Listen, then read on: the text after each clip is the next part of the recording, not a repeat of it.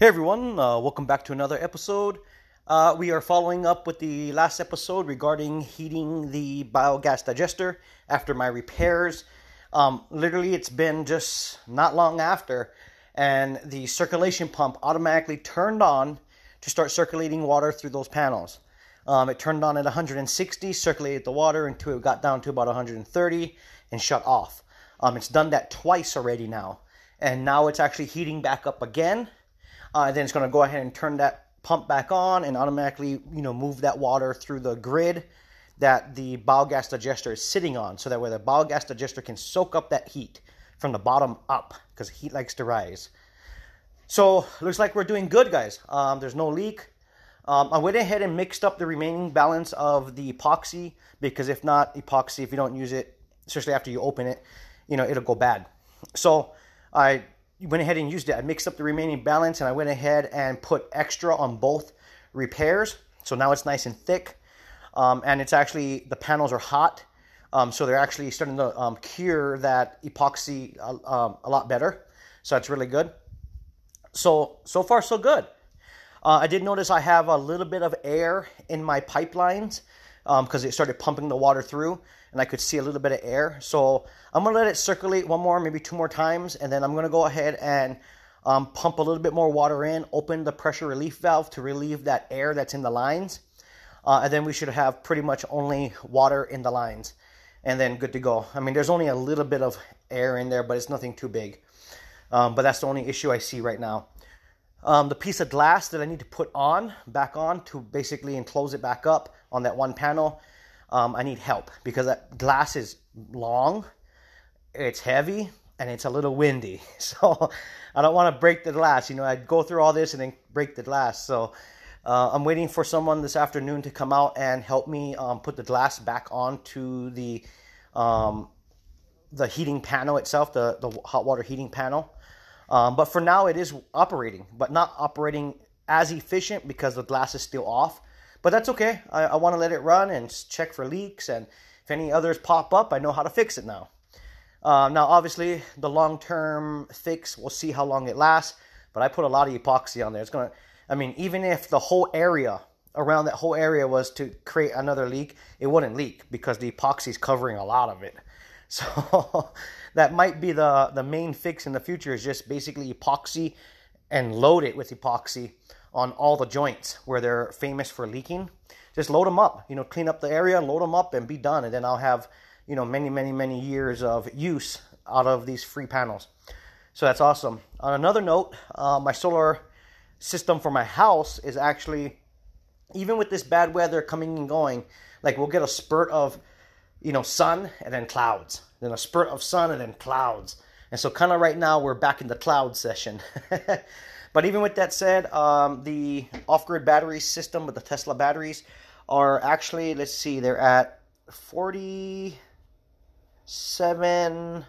Yeah, so they're at 47 volts, and I usually cut them off normally at 47.5. 48 volts is fully charged on these batteries, but normally I like to stay around 47. Somewhere around there. But that's all automated for me, so I don't have to do anything. It'll automatically, do what it needs to do. But with that said, because we're pretty much almost fully charged right now, I do have the dishwasher running. I do have the washing clothes. I'm running power, obviously. And so once I get to the fully charged state, I'll go ahead and engage the heater element that's inside the biogas digester. So today should be the first day, hopefully, and actually starting to heat this thing efficiently, and trying to maintain a higher temperature. Because for the last so many days, I've been tinkering around with things, and the temperature dropped down to 68 degrees, and it's been hovering right around 68 degrees, which is okay, but not ideal, I want to get it to 80 to 90 even, so we'll see. So yeah, probably in the next 30 minutes, maybe hour max, the heater element, I can turn it on and just let it rip all day, because at that point, right now it's 11:40, and the rest of the day, if I don't use the power, it just the charge controllers taper themselves down to where they're not going to be, pulling in power anymore because the batteries are charged. So at this point, like in maybe 30 minutes or an hour, or maybe less, I can actually turn on that heater element and just start using all that extra power to start heating the biodigester. So it's nice to have multiple heating sources for whatever you're doing. So I'm pretty excited because today is going to be the first day in a couple of days since I've been tweaking with things, figuring out I had leaks on the other panels and so forth. So yeah, I'm looking forward for the next hour to come by. Well, actually, I'm looking at the voltage. Let's see, it's climbing pretty quick here. We're pumping about 4,000 watts of power into the solar system right now, even though we have, pretty bad weather. So that's really nice. And the wind turbine is producing power. It's not as windy as it was yesterday, but I would say on average it's pumping out about 200 watts, just constant though, nonstop. Yesterday we were pumping out about 400 to 500 watts. But today it looks like, unless the winds pick up, we're going to be hovering right around the 200 watt range for the wind turbine, just constant though. That is nonstop, That's the one thing about the wind that we have. We have so much wind, and it's terrible to work outside in this wind. It absolutely is. It makes everything hard. But when it comes for like wind turbines and stuff like that, we have a very stable wind, very stable. In fact, extremely high winds majority of the time. So, yeah, a constant 200 or 400 or 500 watts or more, every hour, day and night. You can't beat that, So, looks like we're on the right path finally, guys. I'm really ready to start closing up this project for the biogas digester and just let it rip and do its thing. I am documenting as much as I can on this project. Sometimes I forget to film because I'm so excited. I go out there and start working on it, and then I'm like, oh no, I didn't film it, So bear with me, guys. I'm going to do my best to put a video together for you guys. But yeah, the only other thing that I may need to do for this biogas digester now is I'm thinking about putting a hoop greenhouse, but a metal frame, galvanized steel hoop greenhouse on it. That's the only thing that I am, considering still doing. But we'll see. We'll let these two panels rock and roll, and we'll see if it's able to maintain the temperature. And like I said, if not, I do have that other panel that I can repair now because I know how to repair it, put it in line, and we'll have even more heating. So we'll see. We're just playing it by ear. We're going to see what happens here. I really don't want to construct a hoop greenhouse and all that, but I know it would be 100% beneficial because I would be able to keep the wind. The wind is my nemesis out here. The wind is just blowing all the time, and it's cooling it down. It's kind of like taking the best way to explain it is, if you get a frying pan and you get it red hot, okay, because it's so windy out here, like literally you got to stand and hold yourself because it's so windy.